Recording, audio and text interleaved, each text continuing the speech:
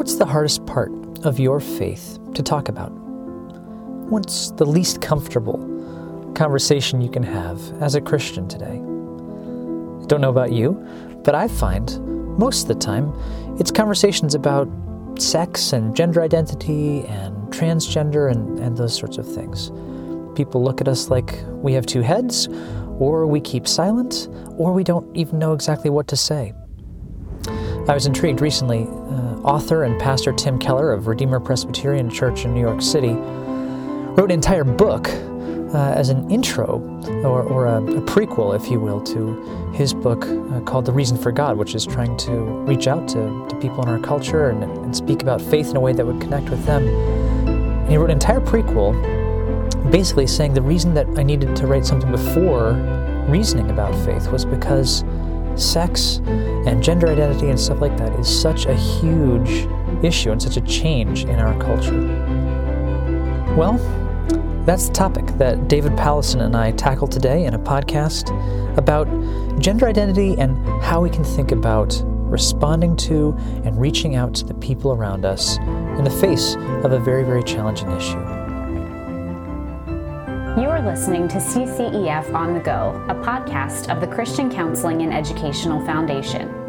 Here at CCEF, we are committed to restoring Christ to counseling and counseling to the church. You can find our podcasts, books, articles, videos, and more resources for Christ-centered pastoral care at our website, ccef.org. Hello, and welcome to CCEF On The Go. I'm your host, Alistair Groves. I serve on faculty here at CCEF, and I also run our New England office. Today, my conversation is with David Powlison, who is CCEF's Executive Director, an author of countless articles and books. Most recently, he published a book called Good and Angry, Redeeming Anger, Irritation, Complaining, and Bitterness. David, thank you so much for joining me today. How are you? I am well, Alistair, and I'm always better talking to you, so it's a pleasure to be able to connect. You're kind. Thank you. Topic today that I wanted to get your input on is this issue of gender identity, and it's increasingly something that I am seeing people around me think about. It comes up, of course, in our political dialogue, and you see stuff about it in the news and everything that's gone on with North Carolina in the last few months. And I think as I hear Christians around me talking about it, I hear a few different things, but I hear a general level of concern that our culture is embracing something that is not good, is not biblical in how they think about gender and identity and people transitioning genders and reassignment surgeries and all the rest.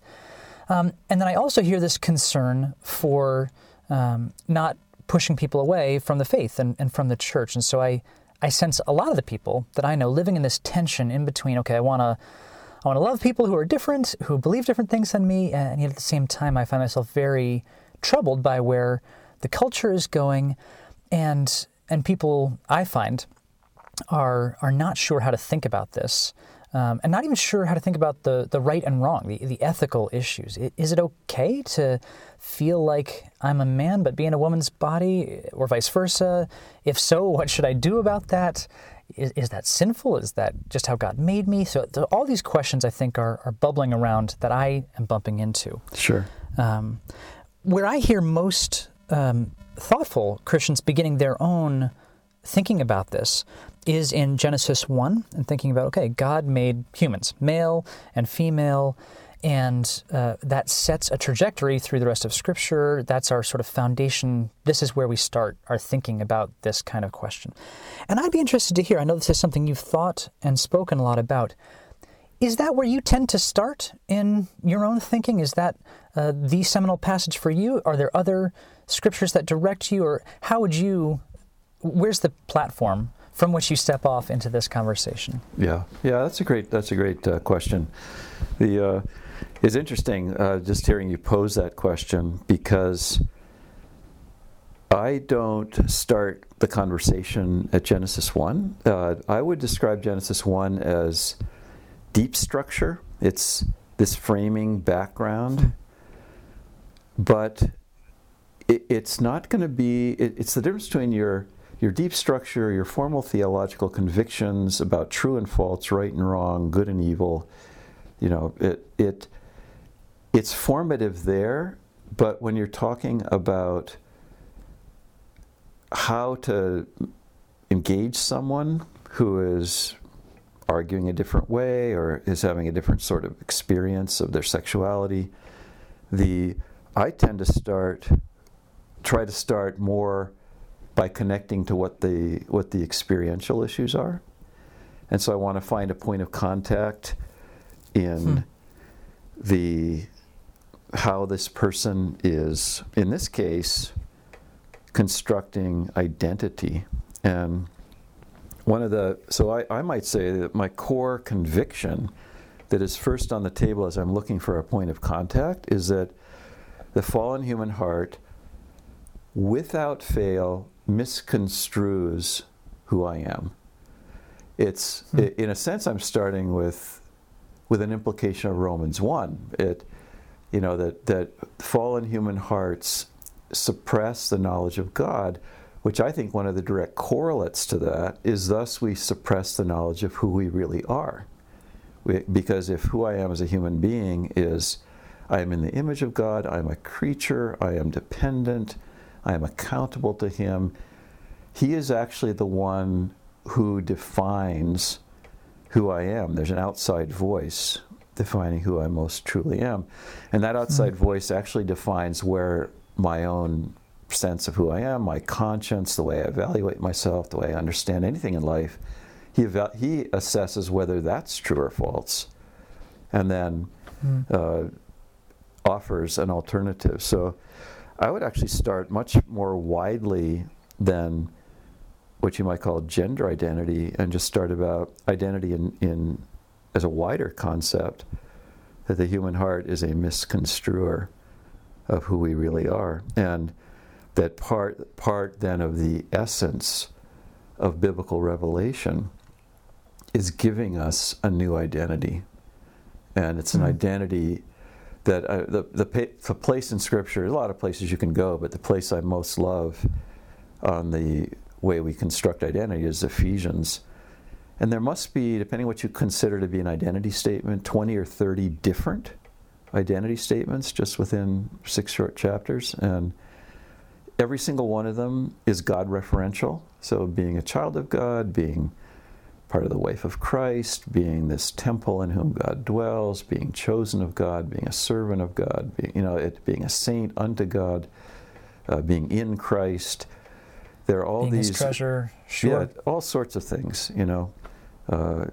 Even your clothing is God Himself. The armor of God, the armor of who He is, and what His purposes and ways and such are. So that'd be my starting point.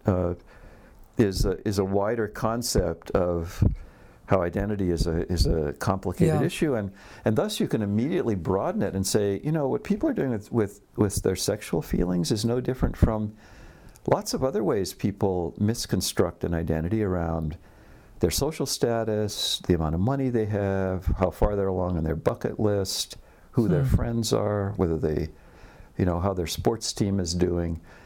There are 100 different ways to go astray in how we think about who we really are. And sex obviously has the headlines these days, but that's just the local variant, if you will, on a pathology of the heart that it applies in all times and places. It's helpful to me, David, that you're trying to broaden it out in the way you are. Will you take that a step further toward the particulars of gender dysphoria, a sense of I am not?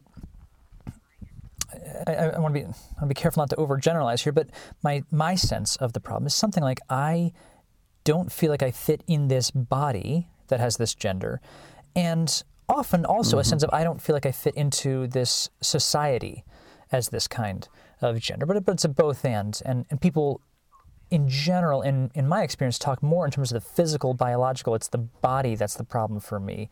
Although I certainly see plenty of places too where there's a social sense of I don't feel like a man or a woman.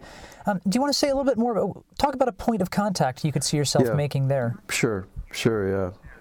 You know, it's interesting. Even the way you framed your question is one of the big, debate points is the relationship between male, female, and masculine, feminine, which is, sort of the difference between sex and gender. And your question nicely plays with the fact that that could be complicated, and people can certainly feel a disconnect between either and right. or, body right. and or society.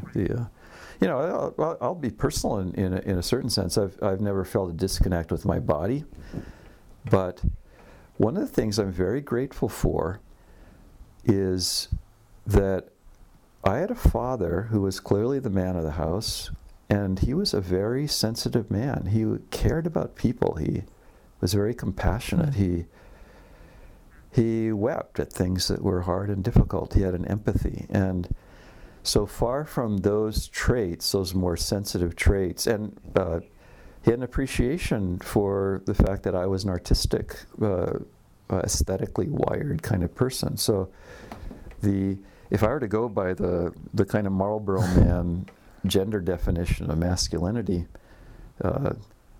I'd come out a girl. Sure. Sure. It's actually been a source of humor at times with my wife and myself, because those sort of men are from Mars, women from Venus, men's minds are like boxes, women's minds are like spaghetti, men are black and white and women see all the connections.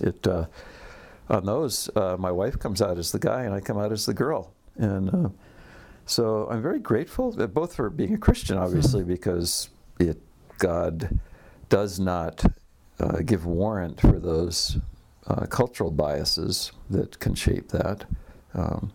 But also just for an upbringing in which who I was as someone who was more on the sensitive end of the spectrum had no problem seeing that as a legitimate part of what it would mean to be a man. So that's an initial comment. Jumping in more specifically on your question, let me pick up just a piece of it and not talk about the culture at large, but talk about the experience of professing Christians who feel those, dysphorias or disconnects. Yeah. And I had a really interesting conversation with an old friend, someone I went to college with, hadn't seen since the late 60s. He was a few years older than me, and he's a professor at an Ivy League university. He's a biochemist. He's not a Christian. He actually tracked me down, wanted to get together for lunch, reconnect, and he wanted to ask me questions, first just about what biblical counseling is, which was interesting to be really engaged by someone who is a terrific scientist, always asked the right follow-up questions, got it, never did explain what was driving his interest, but I look forward to a follow-up conversation. But then halfway through our conversation, switched gears and said, well, what about issues of gender and same-sex attraction and transgender and so forth? Like, how do you, as a biblical counselor, approach that? And that opened the door for 2 points that seemed to me really central to how we as Christians think about this issue in the first place with our own brothers and sisters who struggle. And so the first point that I said to him was, I'm not out there proselytizing to the world and getting into the political are you for or against. Like, the people I talk with want help because they themselves sense a different kind of dysphoria or disconnect between their sexual feelings, their gender feelings, and their faith. And then the second point, they sense that disconnect because they have a deeper sense of their identity than their sexual impulses. And their identity roots in something where the particular objects of their sexual attraction, arousal, affection are not the defining thing about them, and they find their attractions actually contradict their deeper sense of identity. He totally got it. Huh. You know, it was a fascinating conversation. It didn't take kind of a politically correct sort of turn, and he wasn't asking a loaded question. It made sense to him. And so one of the ways you could put that very practically is that if you think about gender identity, that there's actually something wrong with my gender identity being same-sex attracted. Parallel to my gender identity is I have transgender, transsexual feelings. Parallel, my sense of identity being I am a heterosexual. Defining oneself by one's sexuality as the core. So that I think is a starting point. That it's this question of identity that do you make your sexuality a prime point in your identity, or is it one of many things that are part of the overall mix and makeup? But it's not the definitive issue on who you are, and thus, yeah, there's a dysphoria that can be in a person between their body and their sexual or their sense of gender identity. Right. There's also a dysphoria between their sense of gender identity or sexual feelings and their deeper identity. And I just think that issue just clears up a lot of fuzz and confusion about the issue, because you can so easily generalize it. What if your sense is that I am a heterosexual male, and through you're married and you have opportunity for sexual life, and then your wife dies or becomes disabled, or you age and become no longer sexually potent, and have you lost your identity? And I do think one of the glories of an identity that's in Christ is it is the one identity that can never be lost. It's not your resume, it's not your sex, it's not your money. Not even in death. It's not your athletic ability, how good looking you are. It's an identity deeper than all those things, which actually is critical to then when you perish physically, or when you lose X, Y, or Z. Sure. Are you losing your identity, or are you just losing something that was one part of the whole, but your identity is eternal? You're getting me going in lots of directions. For the sake of time, I think I want to ask you just two more. And let me start with the one that probably for me is most poignant, and especially as a father of young children. My kids are 7, almost 5, and 2. I'm just thinking about them as they try to navigate this, but the poignant question that I probably come across most often is, how do I handle this with my own child? Okay, my child is saying, let's take a 9 or a 10-year-old, and the child is articulating a sense of, I don't belong in this body, I feel like a girl or I feel like a boy, and I want to live as that instead. And at that age, presumably, mostly, we're not talking about a sexual attraction. We're talking about simply a statement of, a gender thing rather than a sexuality thing per se. Mm-hmm. Obviously, there's going to be different situations for different families, and each parent and each child is different. But any thoughts on just a start towards how would I respond to a troubled parent who's saying, what do I do? How do I speak to my child? How do I connect? What kind of approach should I take? Any just off the top thoughts on that? Yeah, that's a great question, and it's going to vary based on, you've alluded to that, just based on so many different circumstances of, is the child fearful about it? Are they confused about it? Are they assertive about it? What form is there a curiosity that cross-dressing or something like that seems fascinating, and so in that sense, a generalization is not going to always apply. But I think The first thing I would say is that for the parent to settle into a commitment to a patient process. And now one of the landmark passages on ministry to people is in 1 Thessalonians 5. Admonish the unruly, which means there's times where someone is acting out and you confront them in love. Encourage the faint-hearted. It's a very term of just tender encouragement and reality testing and arm around the shoulder. Hang on to the weak. Just, hold fast to them. Don't let them go. And then the closing line is be patient with them all.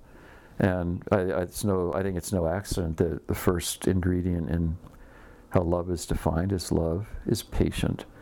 So I think for a parent to grapple with the shock and the concern and the anxiety and the fear and the sort of catastrophic imaginations of what might happen, but then to actually settle in their hearts, here's where my child is struggling. And if my child were struggling with a temper, if my child were struggling with being very anxious socially and being afraid to go to school, if my child were struggling with either fears of food or extreme gluttonous desires for certain kinds of food, I would need to do ministry. And that ministry can never go in, much as I wish, and throw the switches in my child's heart.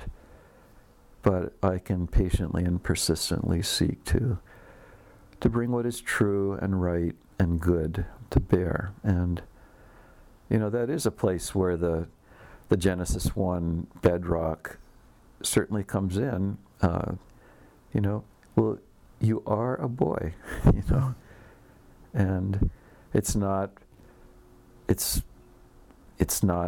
an unknown thing for someone who's a boy to struggle with feeling like they might wish they were a girl, or they might feel like they are, or more like certain things that are girl-like. But you are a boy, and let's work together for how you can be a boy that is, has some of the kinds of sensitivities and such that you do. I've known a number of people over the years who, for example, men who'd come across very feminine, who were, interior designers or, very aesthetically oriented, very, by mannerism might be thought to be homosexual or very effeminate, who were men. And they had to come to terms with the fact that they were not going to be a type A male, but that their identity was mastered by their faith in Christ, and they lived as a man, and because they were a man. So those would be a couple of thoughts, just kind of getting the ball rolling. Patience is always so key because it refuses to give way to panic and then desperate measures and aggressions and quick fixes and magic cures, and then just the simple reality of what is that you are a boy or you are a girl. And one of the marks of sanity, moral sanity as well as kind of theological sanity, is you live in terms of what is, and you learn to live in terms of what is, both who we are and what the creation is, and who God is, and who Christ is, and what suffering is, and what we can learn about cells and galaxies. And there's just something about living with what is that is a uniquely powerful Christian value. One thought, just quickly picking up on that, and then I'll ask my final question, which will be much shorter. But just, it's helpful to me to be reminded that so many aspects of what God gives us are blessings that come with struggles and challenges. And there are so many places where you will be asked as a person of faith to endure things that are difficult, to struggle. And I appreciate the way you're saying there's just something about patience that accepts, okay, this may be an ongoing struggle, that just normalizes this thing that for so many is so out there in left field and we don't know what to do with it. But just say, yeah, okay, well, like any struggle you have with who you are or who you aren't, and who you wish you could be or feel like you were made to be, but don't have the capacity or the strength or the opportunity or whatever the case may be. There's something about living with a sense that God is telling a good story. He has a good intent in all that He's bringing about. And at the end of the day, I can trust Him. If He has put me in a male body or a female body, to have made that decision, even if I find that difficult. And there's actually a strengthening of faith across the board that can come from wrestling in this particular situation. David, let me ask you my final. Go ahead. Actually, let me just add one thing to that. And it's not as though people who are kind of alternative gender, alternative sexuality drawn uniquely have this struggle, right? I mean, everyone struggles at some level with impulses, romantic, sexual impulses that are askew. And so the notion that one part of life you brought up can involve enduring certain pain and struggle, it also involves learning in an essential way to say no to some or many of the impulses we find rising up within us. And those aren't just sexual, they're impulses to be mean or to be a thief or to give way to fear or to be lazy and avoid something or to tell a lie. So there is a sense where the biblical understanding of what it means that we're redeemed people. One of the many definitions or angles on understanding that is we are people who actually learn to say no to things that arise within us, and to say no for a reason, because there's a bigger yes that we're saying to who God is and to what's true and what's right and what's good and loving and so forth.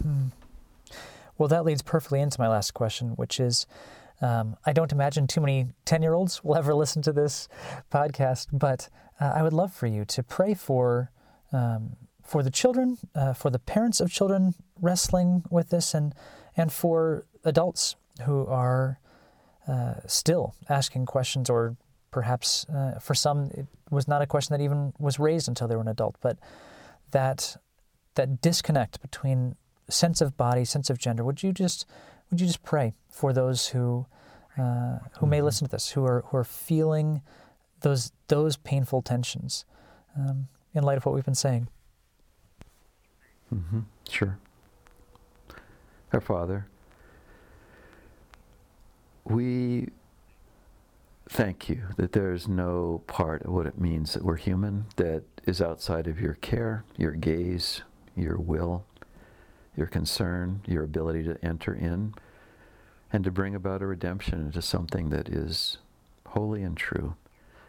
And Lord, I praise you for the many men and women I know who have lived long, long years with saying no to things that really arose very powerfully from inside them, and with dignity, with courage, with a sense of self-respect, with a deeper core to who they understood themselves to be. They've sought to live an honorable life within the struggle that they were dealt. Lord, all of us face a struggle like that in some ways, but we do know that to feel that a disconnect with one's own body is a particularly painful, difficult struggle to face. Would you give grace? Give grace to children who are wondering and confused. Give grace to parents who want to be sources of wisdom and refuge and genuine aid and guidance. And give wisdom to those who are adults who wrestle, who want to wrestle honestly, or who don't wrestle that need to wrestle honestly, and to embrace what is actually true. We ask these things in Jesus' name. Amen. Amen. David, thank you so much for your time. You are welcome, Alistair. If you enjoyed today's podcast and you're looking for more information or more resources, one thing you might want to check out is a talk by Mike Emlet called Truly Male, Truly Female? A Biblical View. It's a talk he gave at our 2008 National Conference, and I was there and heard it live. I really appreciated just the balance he brought to the topic, pushing us forward, but trying not to overstate things that shouldn't be overstated. He's looking at the broader question of just what does it mean to be male, what does it mean to be female in our culture, not so much focusing on bodies per se. But he engages with some of the well-known thinkers out there, like John Eldredge and so on and so forth. And if that sounds interesting to you, you can find that on our website, available for purchase. It's at ccef.org, and you can find a host of other resources there on a multitude of topics as well.